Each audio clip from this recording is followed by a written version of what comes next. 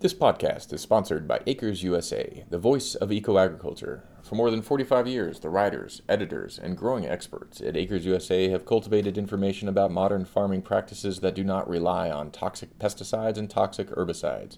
We share that information through our monthly magazine, our online bookstore, events around the country, and through online articles and podcasts like this. If you're a new farmer or have been farming for a lifetime, you know there's always more to learn. New research into soil life, gut health, and nutrient and mineral applications are changing the way we look at farm management, and the most important part, the future of our soil. At Acres USA, we are committed to finding the experts to teach you these methods and practices. Learn more at www.acresusa.com or by calling 1-800-355-5313. Folks outside the U.S. and Canada can call us at 970-392-4464. If your business would like to advertise or sponsor the Tractor Time podcast, spots are available. Contact us today to find out more, and thank you for listening to Tractor Time.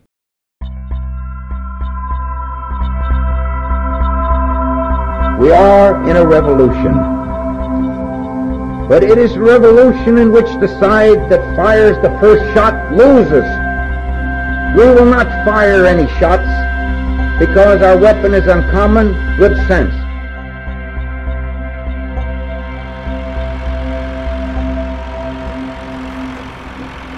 Good day and welcome to Tractor Time, a podcast brought to you by Acres USA. My name is Ryan Slabaugh and I will be your host again for our 20th episode. And since this is a big round number, we thought we'd make it a little extra special. We're going to have double the interviews that we normally have on today. We got two special guests on today. We should have a lot of fun and it should be really interesting. I hope you guys have as much fun listening as I did interviewing them. It truly was a phenomenal talk that lasted a little bit more than an hour between the two of them. So hope you can give us some time and really dig in with us as we get into the interviews. Who are our guests today? You're probably asking. Both live together in Seattle. Both are writers, advocates, and change agents, and both are quite brilliant as well. We're going to be speaking with biologist Ann Bickley and geologist David Montgomery. You might know them from co-authoring The Hidden Half of Nature, The Microbial Roots of Life and Health. First, we're going to talk to David Montgomery this morning. David is a writer, geologist, professor, researcher who will set the stage for Ann's deep dive into the soil life and soil science. David is a recognized genius, or at least somebody who's been recognized as the closest thing to it, if you're skeptical of that word. He's a professor of Earth and Space Sciences, at the University of Washington in Seattle, and is a member of the university's Research Center. In 2008, he received a MacArthur Fellowship, generally known as the Genius Grant, for his work as a researcher and a writer. His early work began in topics of topography and geology. You might have seen him all over television after the tragic Washington State landslide in 2014. And since then, he's published books connecting the ideas of healthy soil and healthy civilizations. Again, he's a co-author with Ann of The Hidden Half of Nature, and his most recent work, Growing a Revolution, Bringing Our Soil Back to Life, was released in 2017. All of his books are available at the Acres USA store at www.acresusa.com, but that's not why we're here today. We're really here just to talk to David and welcome him to the Tractor Time podcast. So welcome, David Montgomery. Hey, thanks, Ryan. It's a pleasure to talk to you. Let's talk a little bit about the work you do every day. We mentioned it in the intro. You are a professor of Earth and Space Sciences at the University of Washington in Seattle. So you teach, and what do you teach? Yeah, so I'm a flavor of a geologist known as a geomorphologist. And what that basically means is that I teach about the processes that structure and shape the surface of the Earth, topography, landscapes, landforms. And so I spend a lot of time thinking about, what causes erosion in natural systems, but also how that works in systems that are impacted by human activity, whether it's forestry, whether it's farming, or construction activity. So 100 years ago, I might have been called like a physical geographer or a topographer, but the modern term is geomorphologist. What it really means is someone who works on the geology of Earth's surface, which is important to us because that's, after all, where we live, and what we do to it ends up shaping how the world works around us, and we can either get in trouble when we do things wrong that places us at risk, or there's smart ways to do things that take advantage of how the surface of the Earth works and uses that for our benefit. That makes sense. I will try not to say the word geomorphology so many times in the podcast because that one scares me. But all right. We got it out of the way. All right, appreciate that. The stuff you're teaching, this stuff, it shouldn't be hard to explain why we're having you on today to a group of growers and farmers that obviously we deal with the life and the soil and the geology and the mineralization and all of these things. But your work as an author really kind of volleys between those two major subjects. It seems like the kind of the topography and geology, and then the connection between soil health and healthy societies. Where did you find you were so passionate about these areas, and how did you become so passionate about those areas? Well, in becoming passionate about geomorphology, just sort of understanding the nature of the surface of the earth, that goes back to childhood and being interested and fascinated by maps and just the lay of the land. And I grew up in California. I loved hiking in the Sierra Nevada and the Coast Ranges. I've had a love of topography for a long time that really kind of blossomed in college in terms of realizing that, well, I could actually study this as a science, and it's really cool and it's fun, and I get to be outside and I can make a living doing this. I got into thinking about connections to the soil much later, because in college, training as a geologist to study landforms, I was often advised to, ignore the soil, look at the rocks underneath by professors. And I ended up writing my second popular science book. It was called Dirt, The Erosion of Civilizations. And it was in writing that book that I really started to dive into thinking about the soil, realizing that the soil was not just the stuff that covered up rocks, but it was this incredibly valuable natural resource that we have on this planet that had implications for the ability of the land to sustain human societies, at the scales much bigger than a single farm over long periods of time. So I kind of came to looking at farming practices and soils and how we treat the land from a very different perspective than I think most people involved in, say, the modern regenerative agriculture movement came from. I came from thinking about it over broad time scales and from how you make and erode soils. And in researching that book, I thought it would be fun to look at archaeology and what happened to, like the Greeks and the Romans and their relationship with the land, what we could understand about that. And I came away from that, writing that book, really realizing that societies that did not take care of their soil did not last, did not pass the test of time. And you can sort of go right through. I sort of went around the world cataloging societies that did that and spun the story up in Dirt. And that really got me into thinking of, what are we doing to the world's soils today with modern agriculture? And are we repeating some of the problems and not learning the lessons of things that have plagued and undermined past societies? And that then sort of kept me going into looking at how to fix the soil problem, as we might call it, how to actually restore fertility to degraded land, how to maintain the productivity of farms over time scales that geologists would consider to be sustainable. And we have a pretty high bar for that in thinking about geologic time. And that led to The Hidden Half of Nature that Ann and I wrote, and to the more recent Growing Our Evolution. So it's sort of a long story that's gone through there, but my evolution came from thinking about how you build soils from a geological perspective, and then started to overlay the land use, the farming, the societal, and then the economic and social on top of that, when you sort of put the whole thing together to figure out, well, what would it take to actually farm intensively, but not degrade the land that we all depend on to feed us. And that's where this trio of books that Ann and I sort of look at as our Dirt trilogy, as we jokingly call it, starts off with the look at degradation through the Dirt book, and ends up being very optimistic about our ability to restore fertility to the world's farmland, do it remarkably fast, and in ways that are actually profitable for farmers. So it's a long evolution in my own thinking through this process of weekends and evenings and summer research time to actually dig into this stuff and write it. But as you'll talk with Ann about, I think, later, there was also lessons from home as she restored the fertility of the soil in our yard to make a garden in Seattle. Interesting. Yeah, I'll have to ask her about that. That's really fascinating. You mentioned when you were talking there about traveling the world, and it seems like you've been to just about every major continent and looked at these subject matters.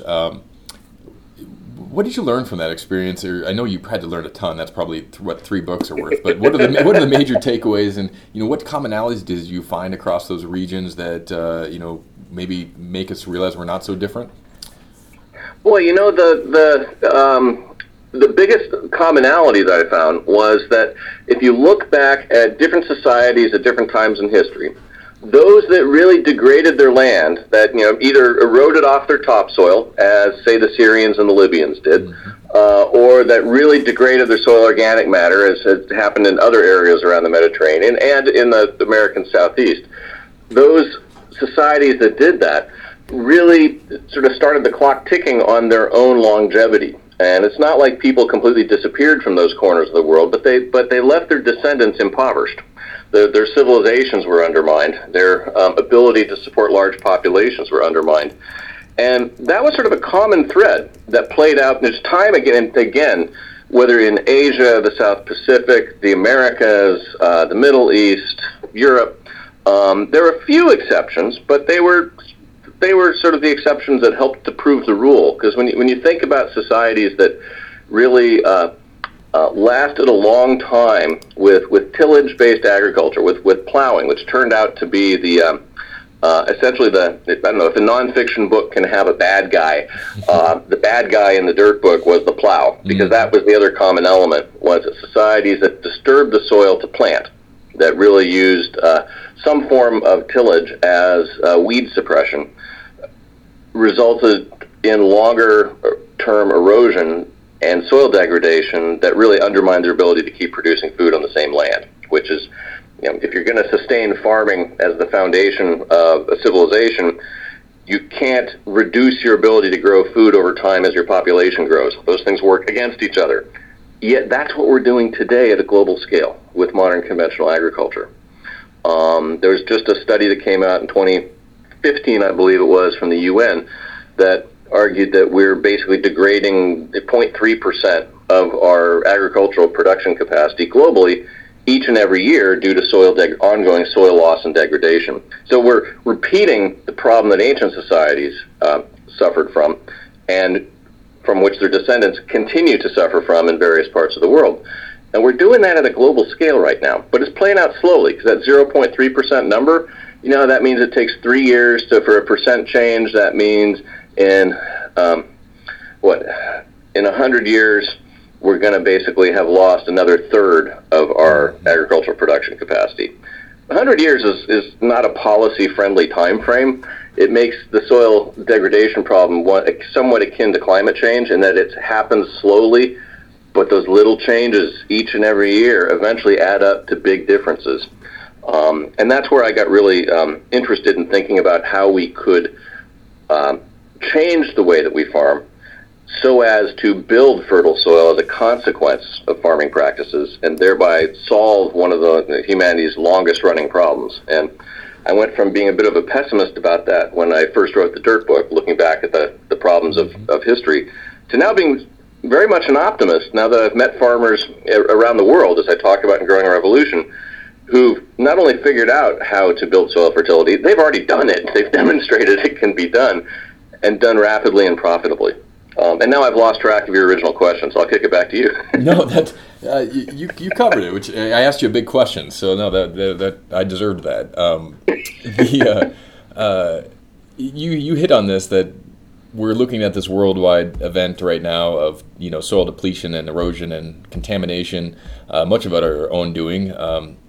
And we're talking about it affecting food supply and populations. Obviously, we're talking about a global scale. As you looked at history, and I remember doing research for this, I found a talk you did in 2011, and had some really interesting stories about even Plato bringing up soil issues with in the BC time, thousands of years ago. What was he writing about then that still is applicable today, and have we learned much since then? Yeah, Plato, I'm glad you brought that up, because I'm obviously a bit of a history buff, writing these books and so forth, but Plato is the person that I can point to as, maybe the first person who really recognized the potential problem for how people treat their land influencing how their society might prosper over time. And what he was looking at is, it turns out, Well, with the kind of evidence he described in one of his dialogues, pointed to things like olive trees that were on the edge of a farmer's field that were standing, a good fraction of a meter, a couple feet up above the surrounding field.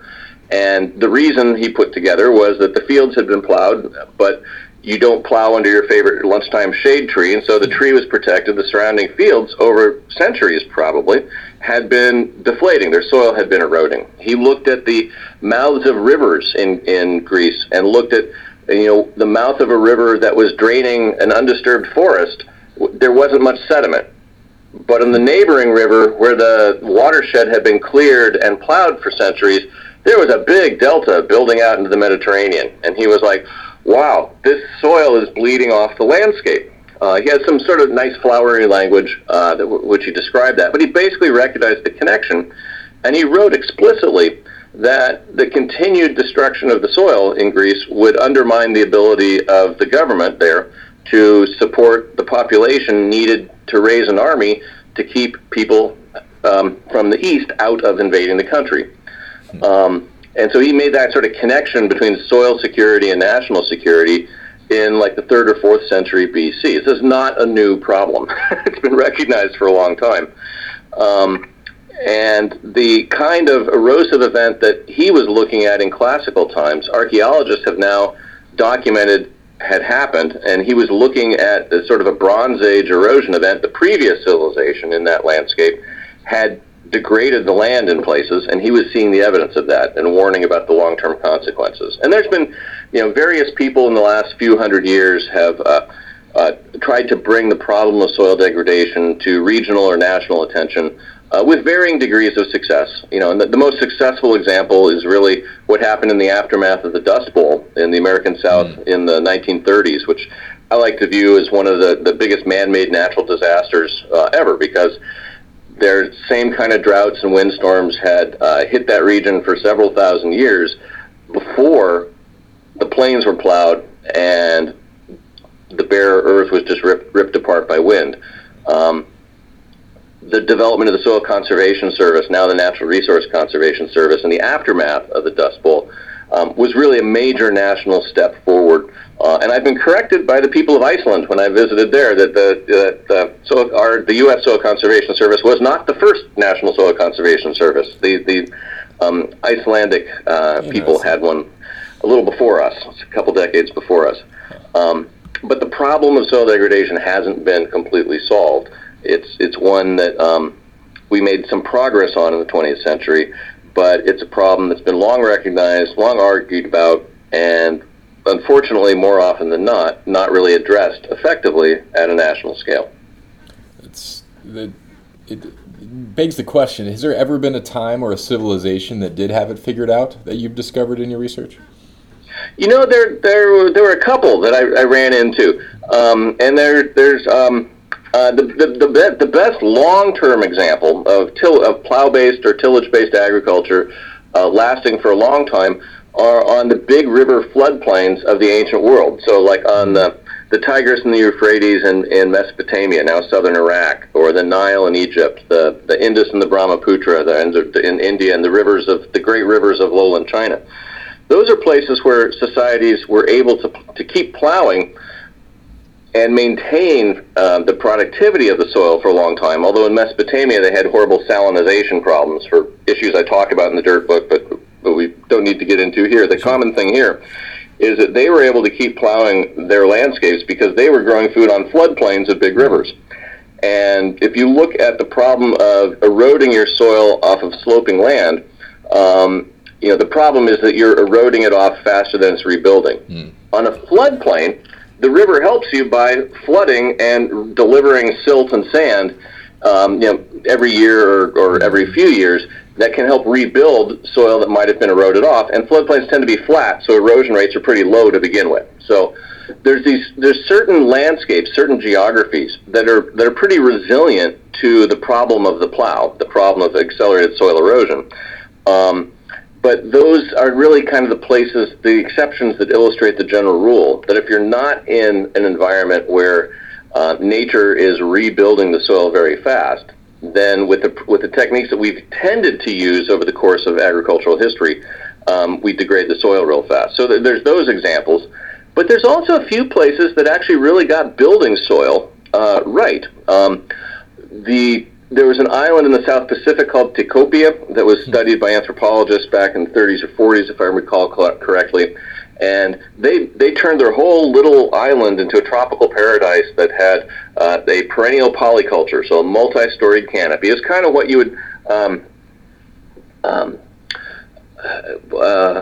forget the right analogy today, but it's kind of like they basically had adopted permaculture. Oh, right. On the scale of their whole island, but they were able to build soil fertility and maintain it for a long time. But they dealt with their population pressure by every few generations sending a bunch of young people off to go find their own island, which is a difficult thing to think about doing at a planetary scale. So right. They got the soil part right, but they didn't get the population part right. Then there's the Inca and their terraces in South America. They would take their household wastes and organic matter back to their terraced vegetable fields and rebuilt the organic matter. And so with terracing, they shut erosion down, and by recycling organic matter, they built up the quality of their soil. You can still go there and find these terraces that have been farmed for 1,500, 2,000 years, and the soil quality in those terraces is better than the native soil that has not been farmed. So yeah, there's examples of people who have done sort of the right thing. The natives of the Amazon built really fertile soils with the terra preta soils, the black earth soils, that through the use of biochar. And again, it was recycling of organic matter and returning nutrients to the land that allowed them to build fertility in an environment where the native soils are actually not very fertile at all. All the fertility is held in the jungle canopy because it turns over real fast because it's hot and wet and everything gets broken down and decayed real soon after it falls to the forest floor. So what I tried to do and what Ann and I tried to do in our books is to look at the generalized lessons. And so I think what we can take from what we've been talking about so far is that societies that degrade their soil don't last. It's not a good long-term strategy to degrade your soil. And that societies that maintain the fertility of their land or rebuilt the fertility of their land did so by figuring out how to return organic matter to it, because that was sort of the essence, stopping disturbance of the soil and returning organic matter. And that's the challenge of, okay, how do you do that, whether in a garden or on a large farm? And that's what the most recent pair of books really try and wrestle with. We will get to those, I promise, because I got some questions about that, and actually might as well go ahead and go right to it now I'm thinking about it. The most recent book, The Hidden Half of Nature, that you wrote with Ann, really focuses on that microbial life in the soil, and that's one of the sub-themes throughout it. It's something I'm really interested in because how much new research is being exposed in that area and being devoted to that area. It's also really kind of that connect the dots game that we try to play between how do you prove that what you put into the soil ends up in the body, and we're learning that this microbial life is one of those vehicles that you can really measure and understand, even though we don't understand it as well as we want to at this point. But we're learning that it could be of how we better understand nutrition and the nutritional value of our food. I just said that, so did I get that right? And what studies are you following out there in this world, and kind of what are you learning about this microbial life that farmers should know and consumers should know? Big question. Yeah, no, you're absolutely right. I mean, in some of the, to put the sort of a simple point on it, some of the original pioneers of organic agriculture back in the 1930s, people like Sir Albert Howard and Lady E. Balfour, were arguing that there were connections between the life in the soil, the microbial life, and they were arguing about rhizobial fungi in particular, but mycorrhizal fungi in particular, in the rhizosphere, that they would connect with plants in ways that help get nutrients, mineral nutrients, out of the soil and into plants and bolster plant health. But they didn't have a mechanism to understand that. In the 30s and 40s, it was really difficult to actually study microbial life to begin with, and really hard to study microbial ecology. And what The Hidden Half of Nature does is takes a deep dive into the world of microbial ecology, of microbes and microbial ecology, with an eye towards thinking about what are the relationships between those communities of organisms that are too small for us to see with our senses. So it's been very difficult for us to study them until we got gene sequencing technology and sort of other new modern techniques to look at them. What are the relationships between those communities and the host organisms? And what we came to realize is that there are far more interactions and symbiotic interactions between those communities and the host organisms that are important to the health of the host than we've really recognized up until very recently. And there's all kinds of articles that have come out in botanical journals over the last few decades and that have been moved into the realm of looking at the relationship between the human microbiome and our health via what's happening in our gut. So what we did in the hidden half is looked at both those systems, the rhizosphere, so the relationship between microbes in the root system of plants, and the human microbiome, and looked at the parallels between those two systems. And what we came up with is that they're basically the same system inside out. You know, little different architecture, a few different species here and there, but the functionalities, the things that the microbial communities are doing that benefit the health of the host are very parallel, and those things fall into the realm of nutrient acquisition and provisioning. Microbes in the soil, mycorrhizal fungi and bacteria, sometimes together, sometimes just one or the other, turn out to be pretty central to getting things like mineral micronutrients out of soil particles into forms that can be taken up by plants. And in the human gut, there's parallels with the way that microbes facilitate the breakdown of organic matter, plant foods that we don't have the enzymes to digest. Microbes in our gut do, and they transform that material into stuff we can take up and deliver it across our gut lining in ways that support our health. And there's chemical signaling in both worlds that go on, teeing up the immune system in us, the defense system in plants. And it turns out that these are two-way streets. In the rhizosphere, for example, plants are putting out exudates into the soil, compounds that they essentially drip out of their roots into the soil that include things like proteins, carbohydrates, and we even now have studies that have looked at how fats are being exuded out the roots of plants. And when you think about that, you got carbs, you got proteins, you got fats. That's food that plants are basically pushing out into the soil. And plants have this nice monopoly on photosynthesis. They can manufacture carbohydrates and complex organic compounds, but they actually push out some into the soil to feed the microbes that are doing things in the soil that help them get all those other mineral nutrients that the plants can't just grab out of the sky. And so there's all these sort of connections that a few decades ago would have been considered crazy talk, but now we're starting to understand how those connections actually work, and the science is really kind of lining up in ways that supports the insights of some of these early pioneers of organic agriculture, Balfour and Howard and others, who saw a connection. And so one of the projects that Ann and I are working on is to try and look at the evidence for how much does that affect the nutritional quality of the food that we get, and does that then cascade over into influences on human health? I think that's a huge question out there. Folks like yourself, and we listened to Dr. Vandana Shiva last year at our conference talk about really trying to communicate that to the consumer level, and that's where it gets really hard at some point. So I'm wondering, as you talk to farmers and growers and go to soil conferences, what kind of information are they looking for that they can then use to help sell their product back to markets? You know, how do you take this idea that you're growing soil health, you're growing a better tomato, or you're growing a better ear of corn? What is that farmer asking you? Are they able to use that information at this point, or is it still new at this point to them? Well, you know, there's a couple angles on that, and in one of the angles that I looked at in Growing a Revolution is that most of the farmers I interviewed were actually conventional farmers, and they were interested in two things. One, how to actually save money by using less inputs, less fertilizer, less pesticide, less diesel, and then also whether what they were growing by using less of those was higher quality food that they could either sort of brand or market, or and if we separate those two for a moment, let's take the second one first. the people that I ran into who had converted their farms to a more regenerative style of agriculture, so they were hardly using any agrochemicals, but more necessarily organic.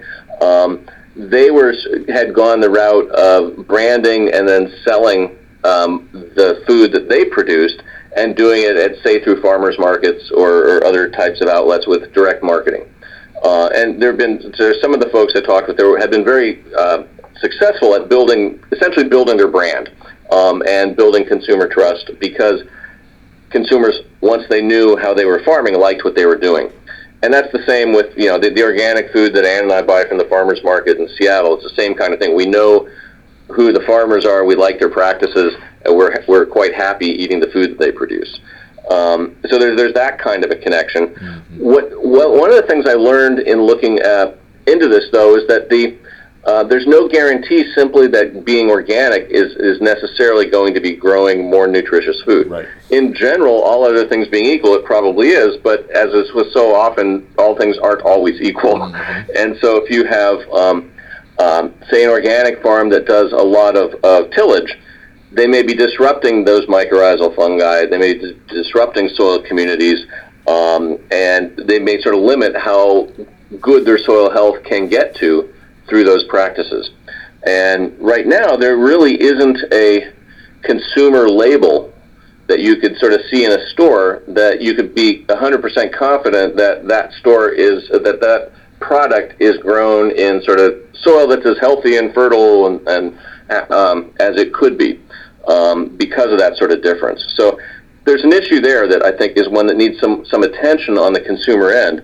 But the first piece of that is for consumers to be sort of aware of the importance of healthy soil for what the quality of what it is that soil will produce, and to be interested in demanding that for their food. The other side of it, though, that I ran into was that a lot of the farmers that at sort of conventional farming conferences I get asked to go to and speak about these issues, a lot of people are very interested in the issue of how can they improve the bottom line on their farm? How can they actually use building soil health so that they can reduce their reliance on tillage, on fertilizers, and on pesticides? And I've had a lot of conversations and interviewed a number of people in Growing Revolution who've been very successful at doing that through a combination of three things. Sort of going to no-till farming, mm-hmm. Sort of stopping plowing, planting cover crops, and using cover crops in their rotation to always keep the ground covered with a living plant at all times and living roots in the soil, pushing those exudates out. And then they went to a more diversified crop rotation. It's really hard to build soil health if all you're growing is corn and soybeans and you're doing it with a whole lot of agrochemicals and tillage. So these folks had shown dramatic improvements in their soil fertility over the course of years to decades by minimizing disturbance, getting carbon in the ground through cover crops, and stimulating the diversity of soil life through a diversity in their rotations. And they had cut their expenses for diesel, fertilizer, and pesticide in every case they visited by at least half, and in some cases on the fertilizer and the pesticide, they virtually weaned themselves off of conventional agrochemicals. And I started teasing some of them that they were really organic-ish farmers, and they might as well go all the way and get certified. But there's a whole host of issues why people may or may not want to do that. The thing I found real interesting is that these farmers were able to maintain high yields, do so with less expense, and in all likelihood, they're growing higher quality, more nutrient-dense food. And they're doing it with a smaller environmental footprint, and they were more profitable than their conventional neighbors. That's what really turned me into an optimist on this issue, because let's just say that there's an awful lot of room to change conventional agriculture for the better that adopting those principles could help with. I also think there's lessons for organic farmers in terms of how to improve the fertility of their land by thinking along these lines as well. That makes sense. And that's, I guess, therein lies the challenge to our patients, right? That if we have if we have the science to support this, we know that it actually is a simpler maybe not. It's a biologically more complex, but it is a simpler system to grow. One, we grew this food this way for centuries. We know it actually is a profitable way to farm, and all of that is surrounded by so much misinformation out there. I speak to a lot of I live in a very conventional ag area of Greeley, Colorado. You're familiar. I speak to local groups, and that's one of the questions I get is it's just impossible to do it any other way than to use toxic chemistry that we have to do this stuff to be able to survive. And so when I question them on that, I get a lot of they say that, but they don't believe that at some point. They're saying it because they just don't have that alternative behind it of what else could we be doing. So long-winded question is just, and this kind of gets into something you mentioned earlier, is having hope. What can we do to, if the problem really is in information, how do we solve this problem? And obviously writing books is one way, but are we making a dent? Are you seeing progress there? Yeah, that's a great thing. I think there is a major sort of information gap, and I think you put your finger right on what I might term something like an attitude gap, where you talk to folks who are deeply into conventional agriculture, and they're often advised by people who are trying to sell them things and who say, this is the only way you can do it. Without this, you're not going to make it work. And yet there's examples all over the world of people who are making it work in a different way. I get frustrated sometimes when I talk to members in the media who are interested in this issue, who come at it with basically that same attitude that, we need all the elements of modern agriculture, modern conventional agriculture, to actually grow enough food to feed everybody. And one of the big points of Growing a Revolution was that if you actually go out and look at farms from subsistence farms in Africa and Central America to large commercial commodity crop operations in North America, you don't have to do it with the full-on suite of conventional methods to be successful. And I think there's a strong argument that we could make that we're at a global scale, we're not going to be able to continue with conventional agriculture if it keeps eroding and degrading the soil. There is an ultimate limit to that. So how do we actually get information out there? I think that writing books is one way to do it, and obviously I encourage everybody to give every farmer the last couple books that Ann and I wrote and see if it may be of use to them in their thinking. Sure. We need, though, to be able to adapt regenerative methods to different crops in different regions. So there's a legitimate room for research on how to actually do it in different places, and a need for demonstration farms, places farmers can go to and look to try and test out new ideas in their region, so that they're not betting the farm on trying this whole newfangled way of doing things. Because this style of minimum disturbance, cover crops, and a diverse rotation really is a different style of farming, and that can apply to both conventional systems and organic systems, and it's a different way to think about how to do it. I think a lot of farmers may be a little hesitant to sort of jump right into something without having seen it done at the scale of a full farm. So one of the things I advocate in Growing a Revolution is the establishing and running demonstration farms to figure out how to adapt these sort of high-level ideas to the on-the-ground reality of what to do on particular farms. So there's a lot of work to be done, in the policy world, in the academic world, and just in the terms of the peer-to-peer farmer education. I think one of the best.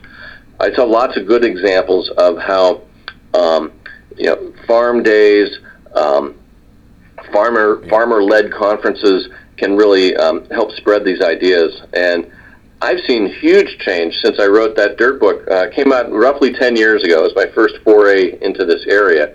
And back then, nobody was talking about soil health. It was, the idea that you could degrade soil health was even kind of a not on conventional conversation boards. Right. There's now, I think, a growing movement among farmers, kind of a bottom-up led movement, among people who've actually seen these ideas work in practice, realize that there need to be tailored to different regions, and the way to do that is to get farmers trying it and talking to each other and tinkering. And one of the characteristics I see among many of the leaders of the new soil health movement among farmers are that they're tinkerers. They like to experiment. They try something in one corner of a field one year and see if it works better, and if it does, do it on more of the field. And that sort of spirit of tinkering, I think, that's kind of in the spirit of scientists. That's kind of what scientists do with ideas. So I'm pretty excited about the potential for the ideas behind regenerative agriculture to take off in the next few decades. And I guess I'm fortunate enough as a geologist to think that if we could get these ideas to spread such that conservation agriculture, as this new style might be called, eventually becomes the new conventional agriculture. If we did that in 20 or 30 years, that's a remarkably rapid transformation. Right, and that burden of proof is what we talk about all the time, is how do we get that burden of proof off of organic and back onto conventional agriculture, that they need to prove that methods are the most productive at this point. And I think that's a really good way to put it. And that was one of the main takeaways for me in writing Growing a Revolution, is that when you look at the science that's been coming out in the last few decades, much of it centered around the role of microbial life in the soil and their beneficial relationship with crops. The science we've been harvesting, shall we say, in the last few decades is really lining up towards thinking that, well, there's a better way to do it than what we now call conventional. And it involves a different way of thinking about it, thinking about the soil as something that has a health, thinking about soil life as something that we can cultivate and essentially put to work for us. Because if you've got trillions of organisms in a handful of soil, wouldn't you rather have them working to benefit your crops than you having to work to kill them? It's simply much more efficient in the big picture to work with nature now that we understand more about how she actually runs the world. Yeah, that makes a lot of sense. Yeah, as you said, farmers, they're and I'm generalizing totally here, and I don't want to insult our audience here, but yeah, we found that they're asking a lot of great questions right now. They might be slow to change the conventional ag, but they're asking the right questions, and so that's what gives me hope. Yeah, I mean, one of the things I was incredibly impressed with, moving from the world of geology into the world of farming, is how innovative, intelligent, and interesting the farmers are that I visited. I was not trained to think of farming as a really interesting vocation, but the more I got into it, the more I realized that it's a real challenge. If you think about it, sort of at the interface between what we've been learning in terms of science in the last few decades, the practical problems of how to actually keep machinery running, whether you're on a small farm or a really large farm, and having to integrate the economics of a business operation with the whole societal framework of regulations and economic pushes and pulls. It's a fascinating area, and I have yet to meet a farmer who was not interested in the idea of leaving their land better off than they got it. Yep. And I think it's a powerful testament to how they see themselves as stewards of their land. And I think that the way that science can help advise them on that has shifted in the last few decades, and it's shifted in the direction that there's some really good ideas for how to actually rebuild soil fertility so that one might have confidence that one's great-grandchildren will inherit land that is better than it is today. You've hit the nail on the head. Everybody we survey, conventional or not, says that exact same thing. Nobody's in it. You don't go into farming to make $1 billion. You just don't. That's kind of like teaching college. Yeah, exactly. We stood in the wrong line in college if that was our goal. You're exactly right. But there's so much satisfaction in the career and the job, and that's really what that draws people into farming, is that level. And yeah, it's amazing how when I tell people I work for a farming company or farming magazine, I get kind of, oh, that sounds terribly boring. When I tell them I work for a sustainable farming magazine, or one that's focused on sustainable agriculture and holistic treatment of animals, I get a lot of, wow, that's really cool. And it's amazing just in a couple different words what you can, what people's perceptions are out there of farming in general. So I think... Oh yeah. And one of the things I'm optimistic about is that if you look at the potential for regenerative agriculture to serve as the nucleus for what you might think of as a rural-urban alliance to build healthy soils at a national level, the kind of things that a farmer could do to their land to build the organic matter and its fertility and thereby build the profitability of their farm, they're the same kind of things that you would do if you wanted to put more carbon in the ground, say, to help with the climate problem. Right. We should be able to get an urban-rural alliance built around the idea of prioritizing reinvesting in the fertility of our land at a national level, because frankly, it's in everybody's interest. Right. Right, and it's lies. Luckily, we got a long road ahead of education, so we need lots more books on this too. So there's some. All right, well we'll get busy on that. Yeah, which leads me to one of my last questions. What are you working on? Or are you and Ann working on anything together? And kind of what's coming next for you guys? Yeah, well, we're actually in the very initial stages of working on the next book, which we're working on together, and it's trying to look at the question of whether regenerative farming practices, the kind of things we've just been talking about, do they in fact grow more nutrient dense, more nutrient rich food that's better for us, it's better for our health, and how much does that matter? So we're gearing up to visit farmers, researchers, and doctors that are have been working on various elements of that. As you might imagine, it's a big complex topic to try and tackle. But we're going to try and have a dive into it and see to what extent do those dots all line up and connect. And hopefully by this time next year we'll have it done. We can tell you more about it. But it looks like there's some pretty good evidence that through the way that we treat the microbial life in the soil, that affects how nutrients and phytochemicals get into and are built by plants, and that these are things that medical science have shown that are good for us as preventive medicine. So it's looking like these dots really do actually connect, and that what's good for the soil is actually good for us too. It's a heck of a note to end on. If you want to learn more from David Montgomery, their website's at dig2grow.com. The 2 is the number 2, so that's dig2grow.com. You can find his handle at dig2grow as well out there on social media. My last question for you, David, to really end on today is: you're speaking to a bunch of growers and farmers. What do you want them to walk away with? Can you help them be inspired to keep doing what they're doing? Boy, if there's one job that everybody else in the world depends on people to do, it's farming. The whole foundation for civilization rests on the idea that not everybody is going to have to grow their own food. So, farming is one of the most important jobs there is. And I think it's one of the most challenging, but also I think these days exciting. There's new and different ways to think about it that can be profitable both in a monetary sense, but also in terms of getting to know your land, understanding it. The more you know about the soil and how it works, just the more fascinating it actually becomes. There's all kinds of new science behind it.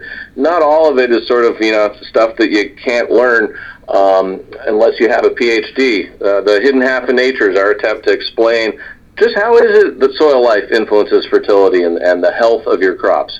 So I would suggest people, the more you look into this, the more you learn, the more interesting it gets.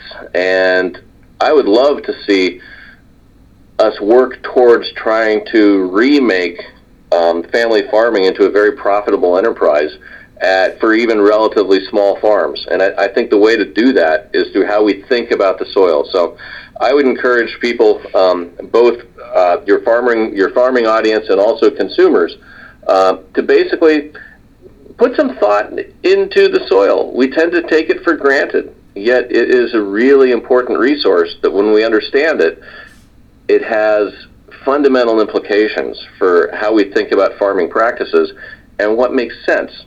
And that could give people a good way to try and interpret what it is they're being advised and told by people who are perhaps trying to sell them on a way of doing things in order to sell them stuff, as opposed to investing in the long-term interest of their farm. David, thank you for that. We really appreciate you having on. We can't wait to talk to you next year when your book is ready to go. Coming up next, everybody, we will have Ann Bickley on as soon as we get to say goodbye to David. Again, David, thank you for your time today. No worries, Ryan. Thanks. It's a pleasure to talk to you, and we'll be happy to share whatever we learn in doing the next one. That was David Montgomery again, which will lead us quickly into our next interview with Ann Bickley. Thanks for hanging in there with us today. You're listening to Tractor Time, podcast brought to you by Acres USA. You can learn more about Acres USA at acresusa.com. We're going to go right into our next interview with Ann Bickley. She's also the co-author of The Hidden Half of Nature. those who have read that book are probably pretty familiar with her and David's experience with solar and the learning curve in the soil, but we're going to get into that and really learn how Ann went from a biologist, environmentalist, into a gardener, grower, and what she learned in the process. She's got a wide range of view in environmental affairs, so how she got there is a really interesting road and path. She has taken her own stake in her own health and has looked at the soil to deliver that. So we're really happy to have Ann Bickley on today. Ann, welcome to Tractor Time Podcast. Yeah, hey, thanks a lot. Where are you calling in from today? I'm calling in from the kitchen table, which is located in Seattle, Washington, and I'm looking out onto the garden and can tell you that fall is definitely in the air here. The trees are starting to color up just a bit. The vegetable garden is kind of tired after our hot, smoky summer that we had here. And there's a pile of books over there. Let's see, one of them's called Radical Regenerative Gardening and Farming, and I got a quarterly review of biology article and a number of things like that just hanging around. That doesn't sound too bad. Our leaves in northern Colorado aren't quite changing yet, but they are up in the mountains. So I think we're about a couple weeks behind you guys at this point. But well, thanks for joining us. We really don't. We want to talk about soil today, and we really want to talk about the life in the soil today. But before we really get into the details, I want to see if we could take a step back and kind of zoom in during our conversation. Those of our listeners who have read The Hidden Half of Nature will be familiar with Ann's story a little bit, but could you tell us about what first triggered your interest in soil health and your interest in soil life? Sure, yeah. Well, it's funny how challenges and problems can be a gift in a way. That was what happened, at least with David and I, when we started a home garden. And I have to fess up right here and say, I was the one who insisted on the garden. I'm a biologist.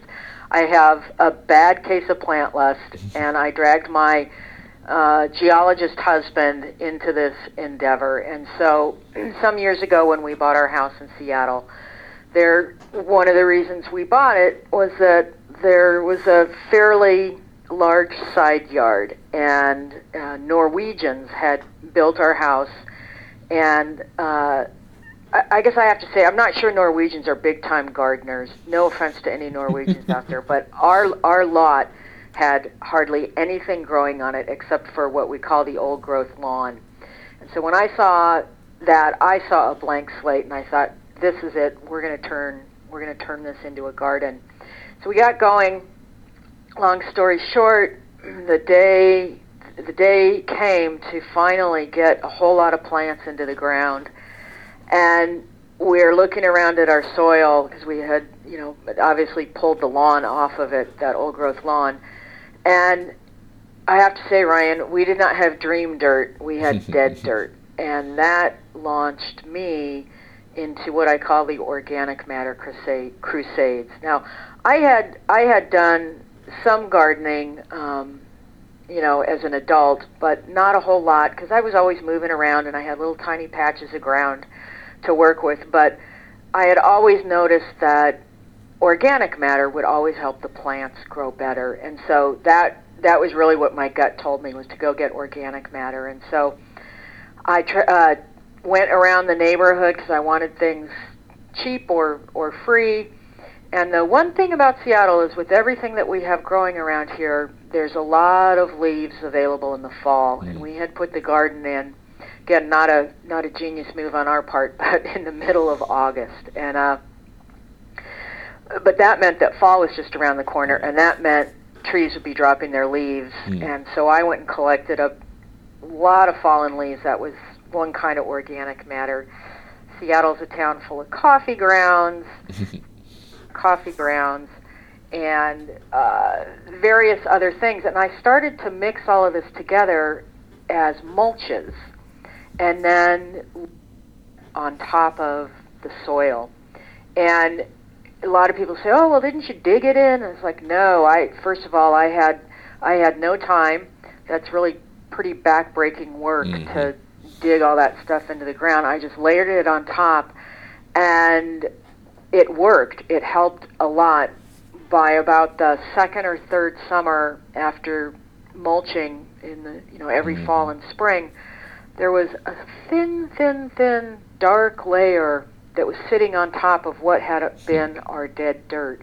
And that basically was food for the soil microbiome. And so that sort of in a nutshell is how things got started with my interest in soil health, and ultimately that experience was what started David and I off on our idea for writing The Hidden Half of Nature. That's fascinating. I think I listened somewhere in one of your talks that you described the soil as having the color of, or your dirt in your backyard, as you put it, as having the color of like khaki pants or something like that. That it was that brown and sandy. Do I have that about right? Yeah, you do. It because of the glaciers that at one time moved through the Puget Sound area. Soils around here are generally just kind of a jumble. You can be pretty assured of running into something that we call glacial till, and that's a layer in the soil that's as tough as concrete. And then on top, you'll get glacial till, and then you'll also get compacted sand the color of what you'd find on a beach. And for sure, we had pockets of that around on our lot, and it's really hard to. I still remember the color of the soil even after all these years. It was like sort of the color of khaki pants, but kind of a grayish, with grayish tones sort of sweeping through it, and different textures. And yeah, let's just put it this way, it was not an attractive color. It was not a color that made me go, oh yeah, this is just going to grow the greatest garden in the world. Guessing it was quite the opposite, in fact. You notice, though, and you wrote this in your book, that you started creating soil faster than nature could, and that's kind of when you both stopped and went, how are we doing this, and how is this actually happening? Obviously, there's a bit of that you're applying nature to nature, and you're having nature do this work for you, but the next step was you started thinking, why is this happening, and what is going on in the soil exactly to make this happen? Where did you start, and how did you start looking at that? Yeah, it's really something to stand on top of the ground in a garden or on your farm, and you look around and you ask yourself, how is this, what is really going on here?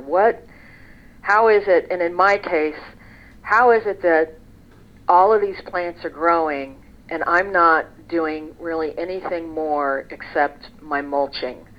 And none of these mulch mixes were ever the same because none of my ingredients were ever the same, and I never mixed, exactly the same proportion together. And this was all, we were asking these questions and thinking, more deeply about what is it that makes a plant grow around the time that the sort of the public debut of microbiome science was coming out. And so this was about 6, 7, 8 years ago, and much of that research had been focused on the human body, the human microbiome, but there's also been a long history before the term microbiome sort of even came about. Plant scientists have long been looking at microorganisms and microbial communities in the soil, because we know on land at least that soil is the biggest reservoir of microbial life that we have. It's a bit like a terrestrial ocean, if you will. It's just where most microorganisms live. And so we started looking into, well, what are all these microbes doing in the soil? I mean, we know, I think everybody gets that there's a decomposition process going on, fungi especially. You can put your wood chips. I like using wood chips a lot as a mulch ingredient. Mm-hmm. Occasionally I'll leave a pile sitting around too long, and I'll go and dig into that pile, and I'll see all of these white thread-like things, and those are parts of fungi. So that's just one example of the decomposition process and how other life forms are involved in breaking down organic matter. So I think everybody understands that, but what really captivated me was learning about what a sort of a fantastic world there is around the roots of a plant. And plant scientists have a term for this, as they do for many, many things. But it's one of these terms that makes sense if you sort of break down the etymology. That area right around the roots is called the rhizosphere. And rhizo, R-H-I-Z-O, that means root. And sphere, of course, we all can picture that. That's an area. That's a specific place. So in the rhizosphere, this is what really blew me away. The populations of microbes in the rhizosphere are way, way, way higher than the number and diversity of microbes outside of the rhizosphere in the soil at large. And so that, you sort of ask yourself, well, what's going on? Why would all these microbes be hanging around the roots of a plant? And is that a good thing or a bad thing? Because microbes cause diseases, Right.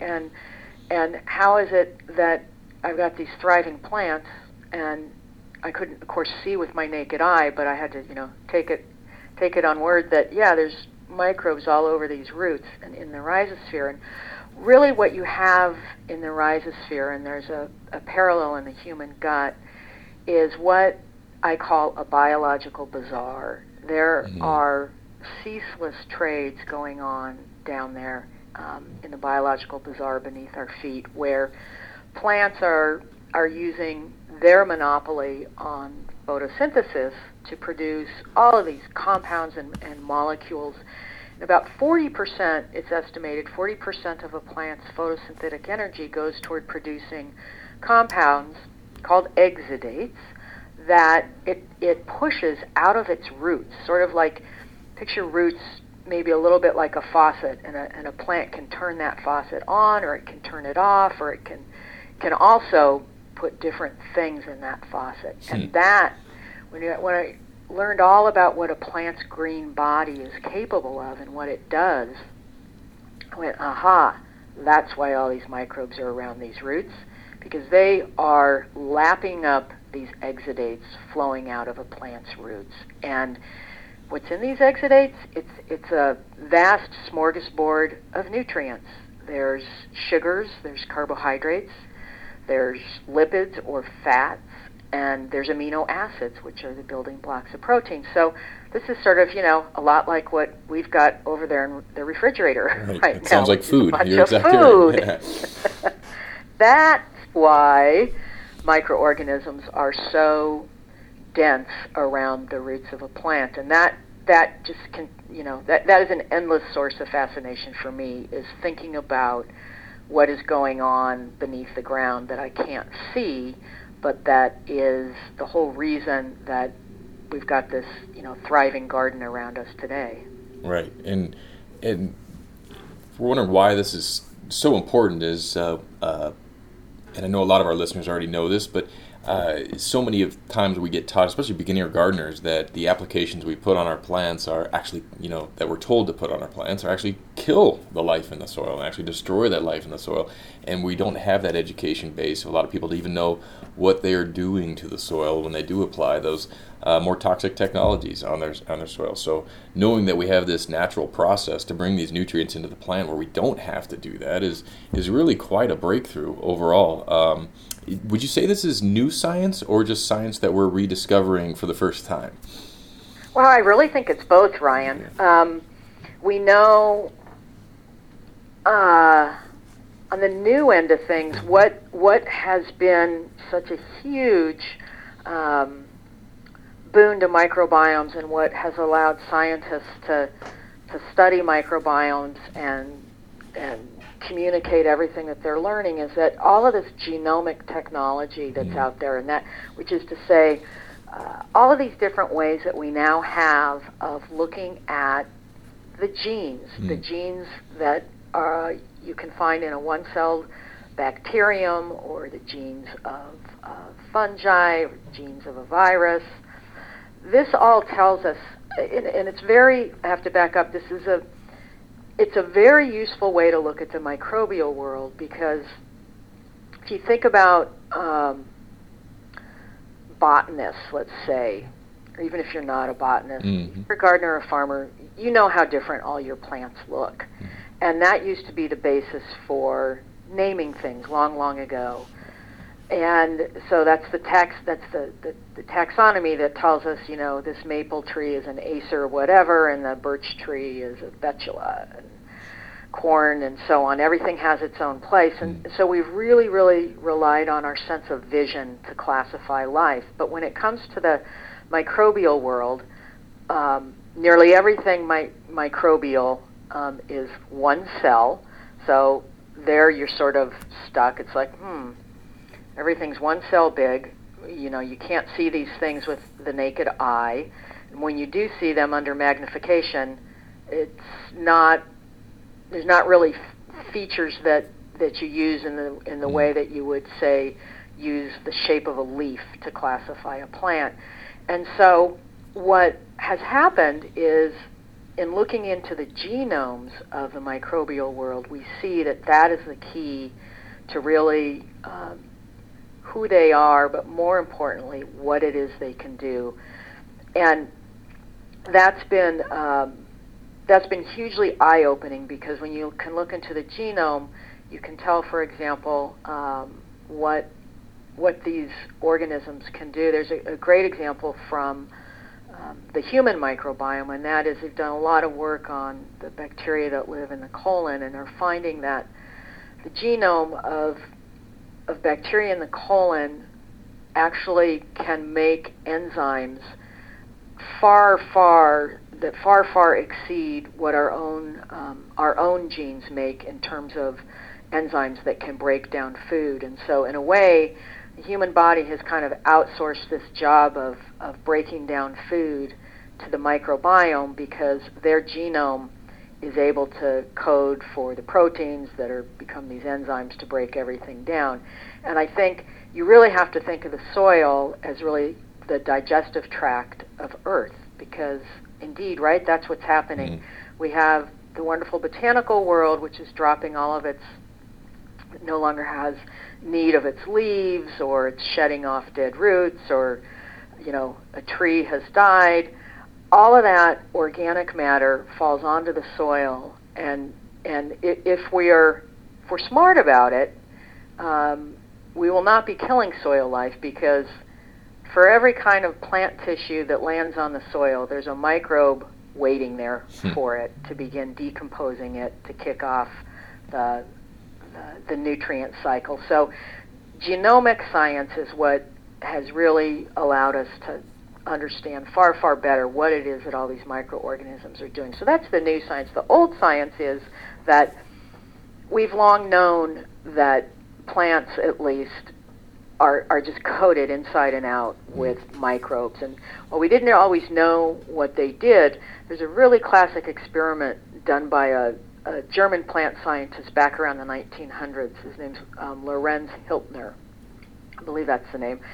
And it's one of these great experiments where they took plants, and this is, you know, in a laboratory setting, and they sterilized the soil on, say, one half of a box.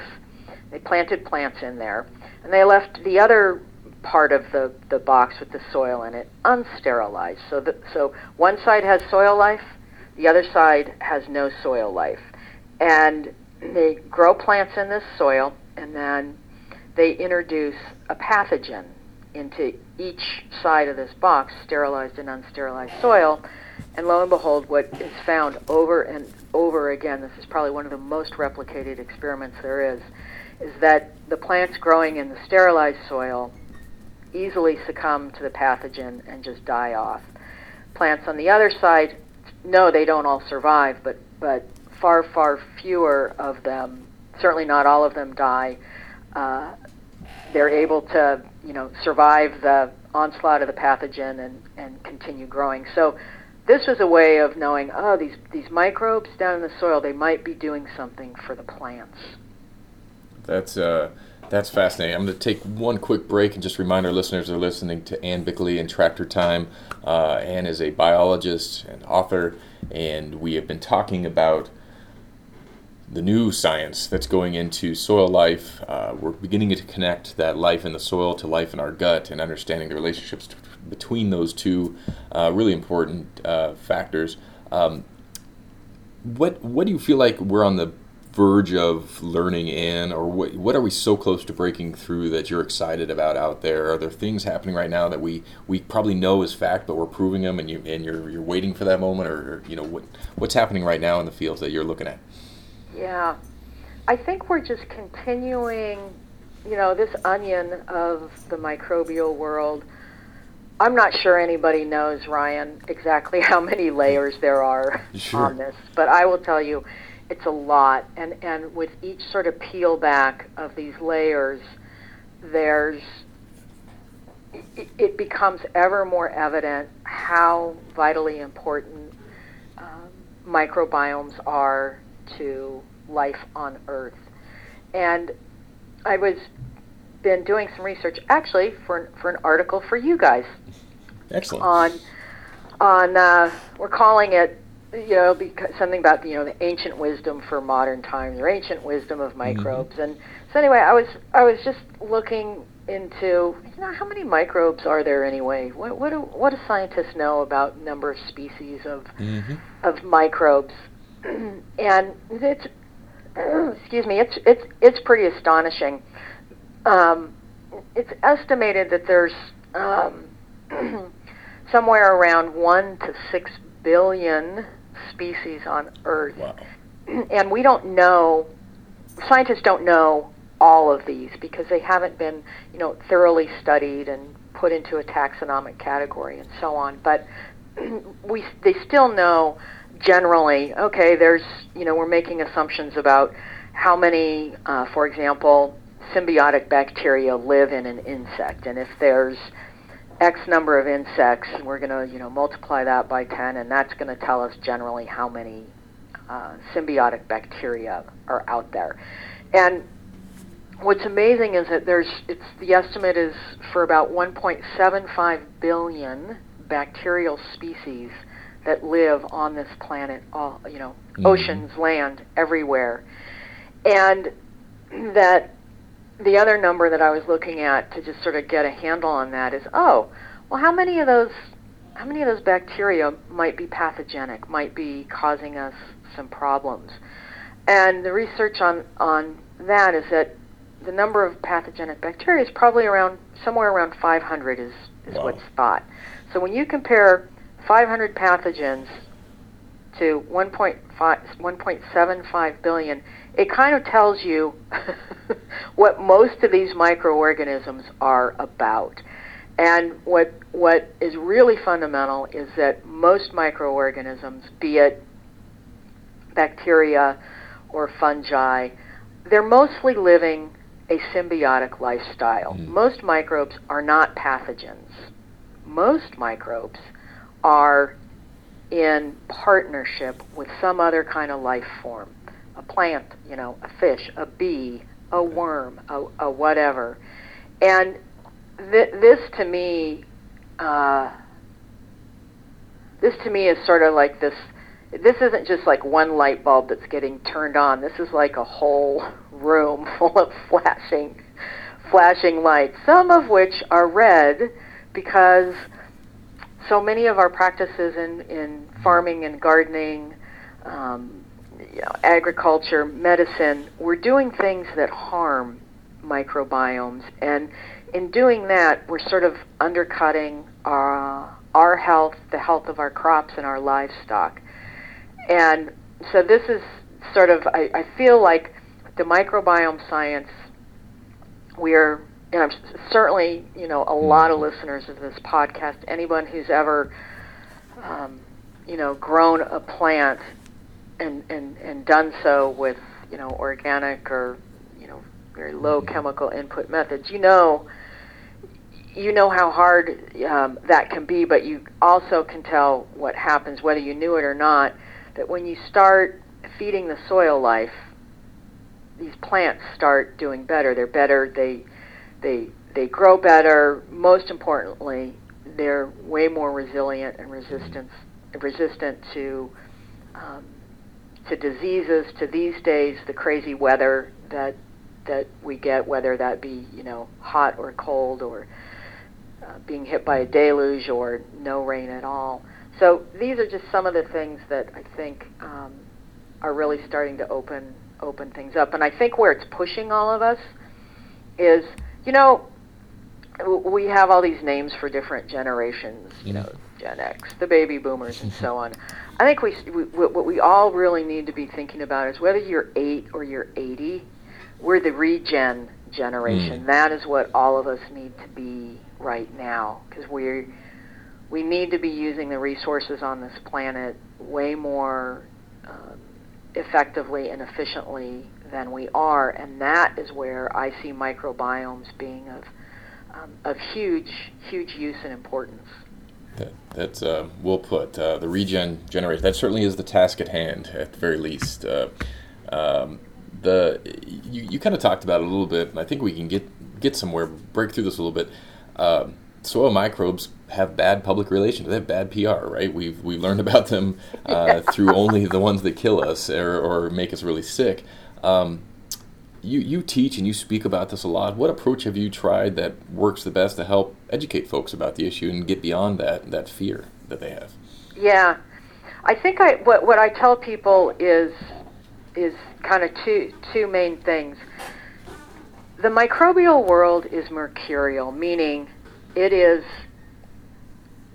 doesn't behave how we would like it to, and it doesn't behave how we think it should. I mean, how can it be that the tiniest creatures on Earth can both kill us but also help us a lot? And in fact, without microbiomes, without my microbiome, I would be profoundly unhealthy, probably on the verge of death.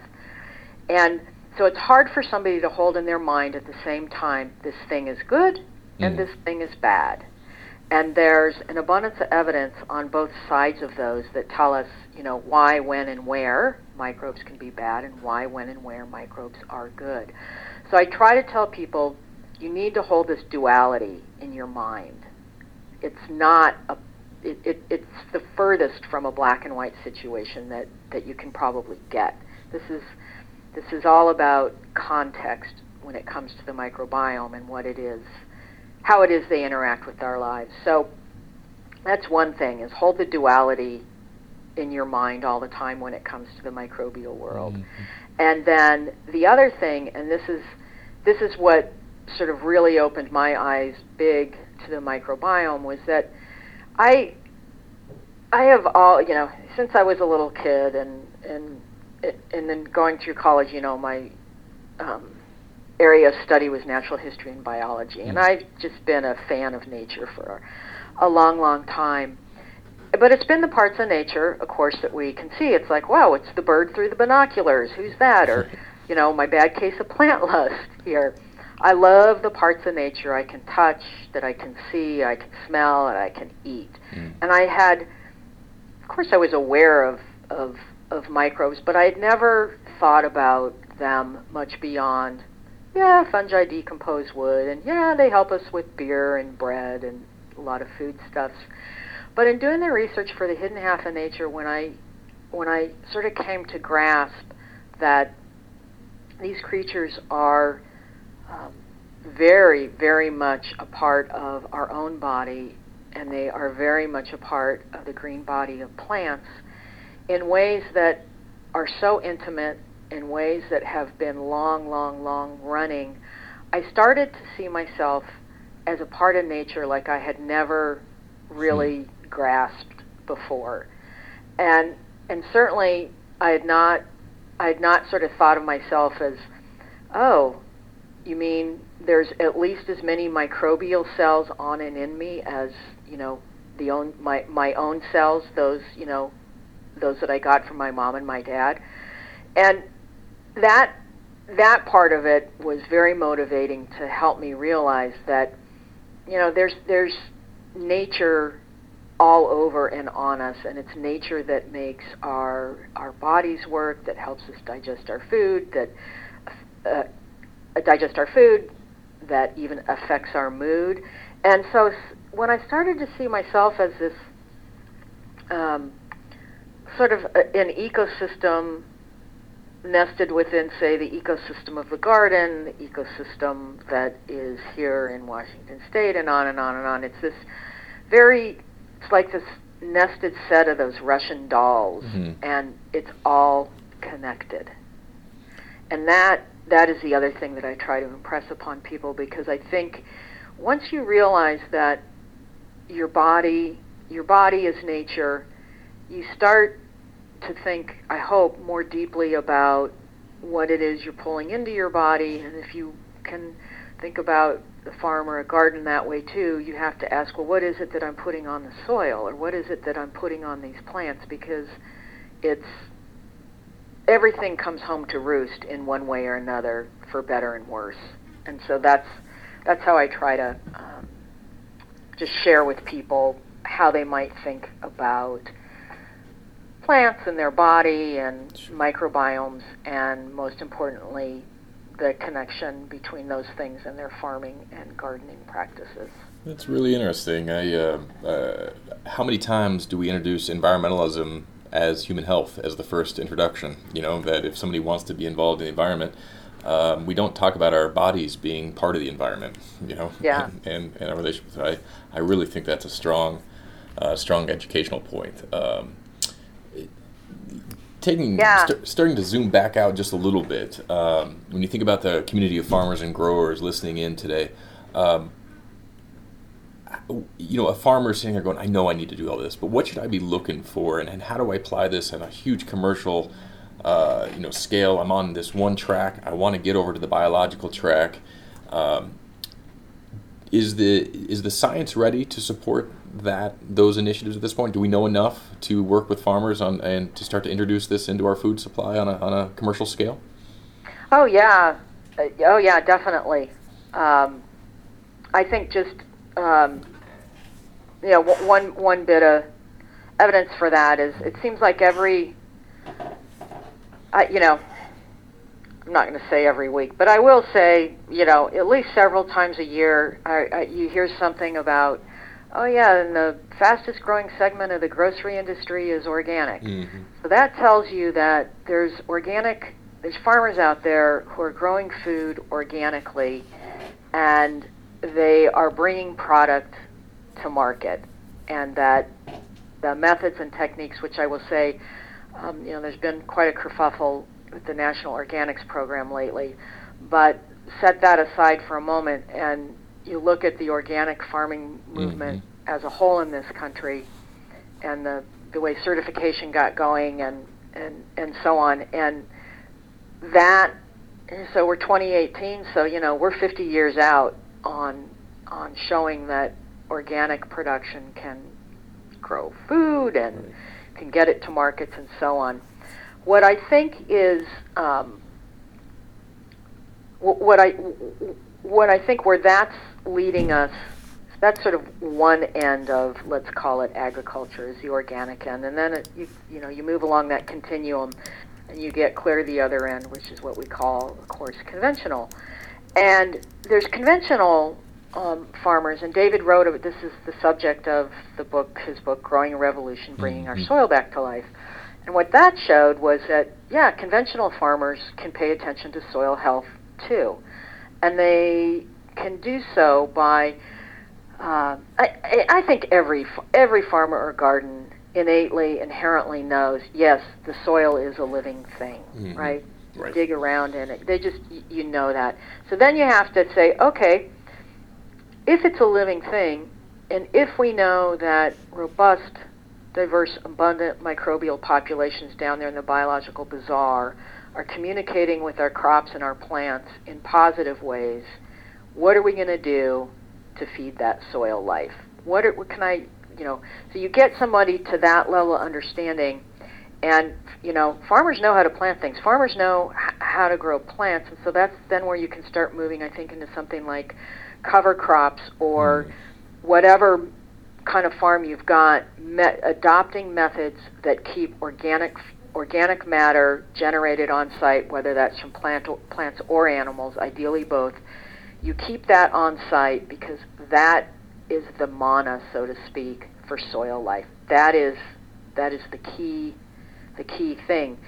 I'm just backing up 1 minute to how you educate sort of people about the importance of microbiomes. The other thing I always say is this: these are living organisms, and all life, no matter if you're 1 cell or 10,000 cells or 1 trillion cells, we all share one thing in common, and that is that we need nourishment. Right. We must eat, and that is the key to soil health, is ensuring that we are feeding all of those organisms that are running and a part of the biological bazaar. And so that's where cover crops and mulching, retaining organic matter, and getting that into your crop rotations. And likewise, if you've got animals, to be feeding them as diverse a diet as possible, because they too, ruminants especially, right? We know this, that the cow is not actually, or the goat or the whatever, they're not the ones who are actually digesting all of that cellulose-laden grass, assuming you're feeding them, grass. It's their microbiome. It's the bacteria that are producing the enzymes that are digesting all of that grass. And so the bacteria are taking their cut, so to speak, of the cow diet, and then they're kicking out metabolites and waste products, which actually are one of the really important nutrients for the cow itself. So I think it's really understanding the nutrient cycling that happens in a garden or farm, and thinking about how your practices are intersecting with that cycling. Are they perturbing it or scrambling that cycling, or are they, in a way, sort of, jumping on and enhancing that and using that? I sometimes picture, when you see little kids that are, they have a rope and they're swinging it. It's one person on each end, and then kids are moving through. It's sort of like that. It's like this rope is swinging, and that's the nutrient cycling. And what you want to do is you want to jump into that nutrient cycling and just keep going, keep jumping, and providing your part. It's when you crash into the rope or get your feet tangled up in the rope that you sort of mess up the whole thing. So it's very much about being in sync with how nature is cycling nutrients. That's fascinating. Yeah, that is it allowed to ask a biologist a chemistry question? Can I ask you that? Yeah, of course. I mean, heck, a lot of biology is chemistry. That's what I figured that, and so but that said, I'm no chemist, but fire away. And this is probably a more philosophical question, but we have a lot of we teach the Albrecht system a lot with our books, and a lot of that is chemistry based, obviously, on magnesium and calcium ratios and these kind of things. And a thing I read all the time is if once you get the chemistry in place, the biology will follow. I get a lot of flack from that too, from people going, that's just not quite right. What's your take when I say something like that if you get the chemistry right, the biology will follow? What comes to your head? Yeah, it's funny because I've said, and I've heard other people say, you get the biology right and everything else falls into place. Perfect, yeah. And here's the deal. It's way easier for us to think about things in their separate little parts and piles, right, because once you break something down, you see how it fits together and you gain a broader understanding of something. And that's where sort of chemistry and whether you're get the chemistry right and everything follows, or get the biology right and everything follows. The fact of the matter and the real truth is that these are really tightly coupled and integrated things.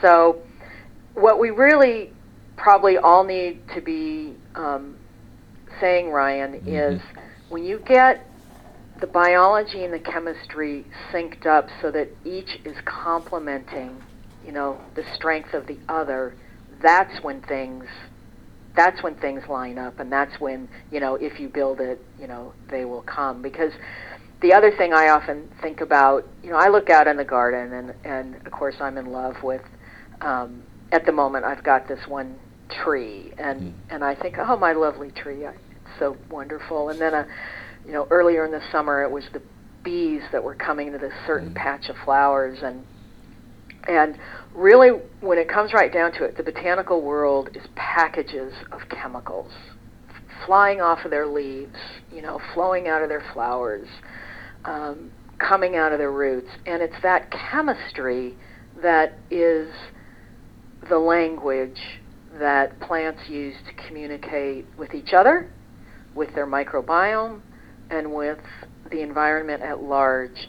And so chemistry is it's very important on that front, but then when you think about the life, the biology part of it, it's like, well, these plants are not going to be able to manufacture all of these chemicals if the biology isn't working, if we don't have a functioning soil microbiome where the plant is getting all the nutrients it needs, whether that's phosphorus or magnesium or what have you. Microbes mediate so much of the nutrient flow out of the soil into plants, as well as manufacturing microbial metabolites in the soil that the plant takes up that allow it to be a plant, that we really need to, I think, try to hold these, the chemistry and the biology together in our minds. And that's difficult in modern times because chemists have been able to make so many synthetic chemicals, some of which do harm, some of which do good. Again, it's that duality thing, that chemistry has sort of gotten a bad rap. And so you just again need to hold in your mind, where did that chemical come from? What is its purpose? Was it made in a laboratory and put into a box or a package, or was it made by a living organism and thereby being a very important part of that organism's biology? It's I appreciate that answer. I really that's very helpful. I like that a lot. Got a couple more questions for you if you got the time today. Sure. And the one we talked about through emails, we were setting this up, that we talked about, really the end product and the end result is better human health. That's really the goal and the measurable that we're putting behind all this. But we are in a society and in a world that always looks to technology to develop that solution for us. Is there a role for microbes in the conversation when technology dominates, and how do we get microbes to be considered technology, if that's what it takes at some point? Yeah, that's a good question. Yeah. And I was thinking about this, and I think how I think about it is that technology is not always the hardware of a computer, right, or the software of a computer, or a device or a machine that can diagnose and measure and do all kinds of things. Microbes are a pretty darn good example of technology, if you ask me. They're already technological, and the reason I say that, they're sort of nature's technology, if you will. So to sort of draw an analogy, we often talk about codes, the computer code that makes the computer do this thing or that thing. And with the microbial world, I talked about all of those genes that they have, and genes are a code. We know there's these certain arrangement of base pairs in a DNA molecule eventually ripples out and becomes a molecule of some sort. So the DNA is the code for a molecule, and that molecule has a function. And so this was nature's technology all along. We just never really called it that or recognized it as such. And so there's all of these human terms and this way of doing and thinking ways, and this way of doing things and ways that we have of thinking about them, where we think we're the ones who have the monopoly on technology or infrastructure or civilizations, and yet I could give you, an example from nature where, and I just did with the DNA molecule, but infrastructure is another one, and it's like, what are you talking about? There's an immense infrastructure running through the ground that we stand on all around us, and there was that article that came out a while back. I can't even remember who wrote it, but it was the worldwide web of mycorrhizal fungi. Right. It's not the interwebs that increasingly apparently are full of fake news. Right. The worldwide, wood web, if you want to call it that.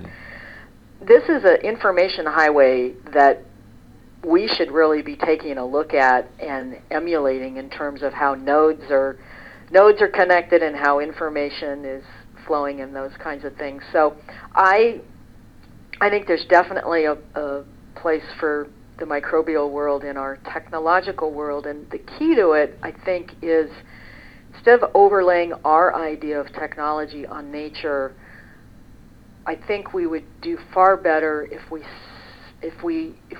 sought to, understand how it is that this natural technology and infrastructure is working, so that we can leverage that for, what we need for, our civilization and our way of life. Not disrupt it, or not think that we can control it, or not think, so often really more the direction is we need to eradicate. And it's like, it was Aldo Leopold who said, whenever we tinker, something along the lines of whenever we tinker with nature, we should not ever be throwing any of her cogs and wheels and pulleys and so on away. We just don't know what they do. And if we throw them away, it's very, very hard to recover whatever it was that they were doing. That's a fantastic reminder, and I think a pretty good way to wrap up our talk today. We're really lucky to have Ann Bickley on today. She's an author of The Hidden Half of Nature, The Microbial Roots of Life and Health with David Montgomery. And if people want to learn more about what you're doing or what projects you're working on, could you update them on kind of what's next? Yeah, sure. We're out there on the interwebs, and our goal is not to spread fake news. It's to share with people our epiphanies and discoveries and information about farming, about soil, about gardening, and about the human body, and where all of these things intersect. And so the website is Dig2Grow, and it's dig and then the number 2 grow.com, dig2grow.com. And I'd say we're most active on Twitter, and the handle there is @Dig2Grow, same thing, and number 2 in there.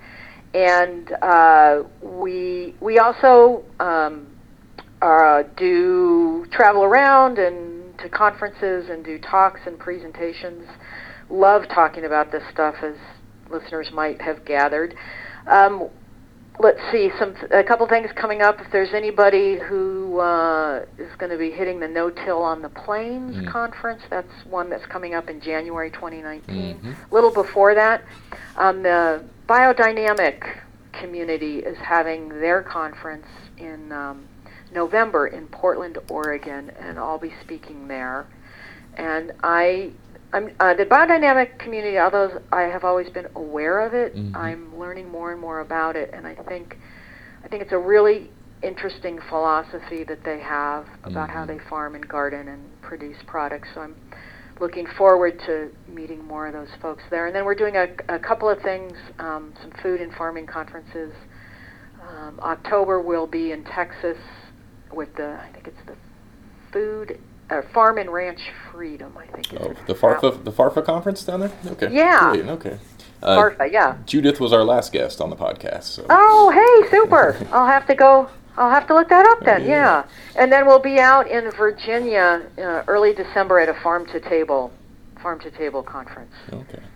Great. Well, it sounds like there's plenty of opportunities if folks want to attend and listen to you guys. And I know we're working on with you and David to see if we can get you scheduled into one of our conferences in 2019 and beyond as well. So Again, if people want to learn more, it's dig2grow.com. Their handle out on Twitter is dig2grow. The number is the number 2 in the middle of that. We'll have all that on our story and on our website as well if people want to go there to find these references as well. Ann Bickley, thank you so much for joining us today, and best of luck in your research, in your writing, and your teaching out there. Yeah, thank you. And Ryan, we've talked about so much today. I want to sum it up in 6 words for listeners. If they're like, oh, that was just all so crazy. What are they talking about? Here's what we're talking about, folks. Please do. Mulch your soil inside and out. All right, that's the takeaway. Mulch your soil inside and out. That's bringing it home. Thank you, Ann. We really appreciate it. All right, thank you. And that wraps up our 20th episode of the Tractor Time podcast, brought to you by Acres USA. Thank you for joining us for both interviews with David Montgomery and Ann Bickley. You can find all their books at acresusa.com. You can look for them and their articles in Acres USA magazine coming up. And we hope to get them at our events in 2019, or at least make sure they're back on the podcast one way or the other. If you want to learn more about them, find our website at Eco Farming Daily, where you can find this podcast. You can find this podcast at acresusa.com, or you can find this podcast anywhere in the Apple Store. Just search for Acres USA. Thank you again, and have a great rest of your week.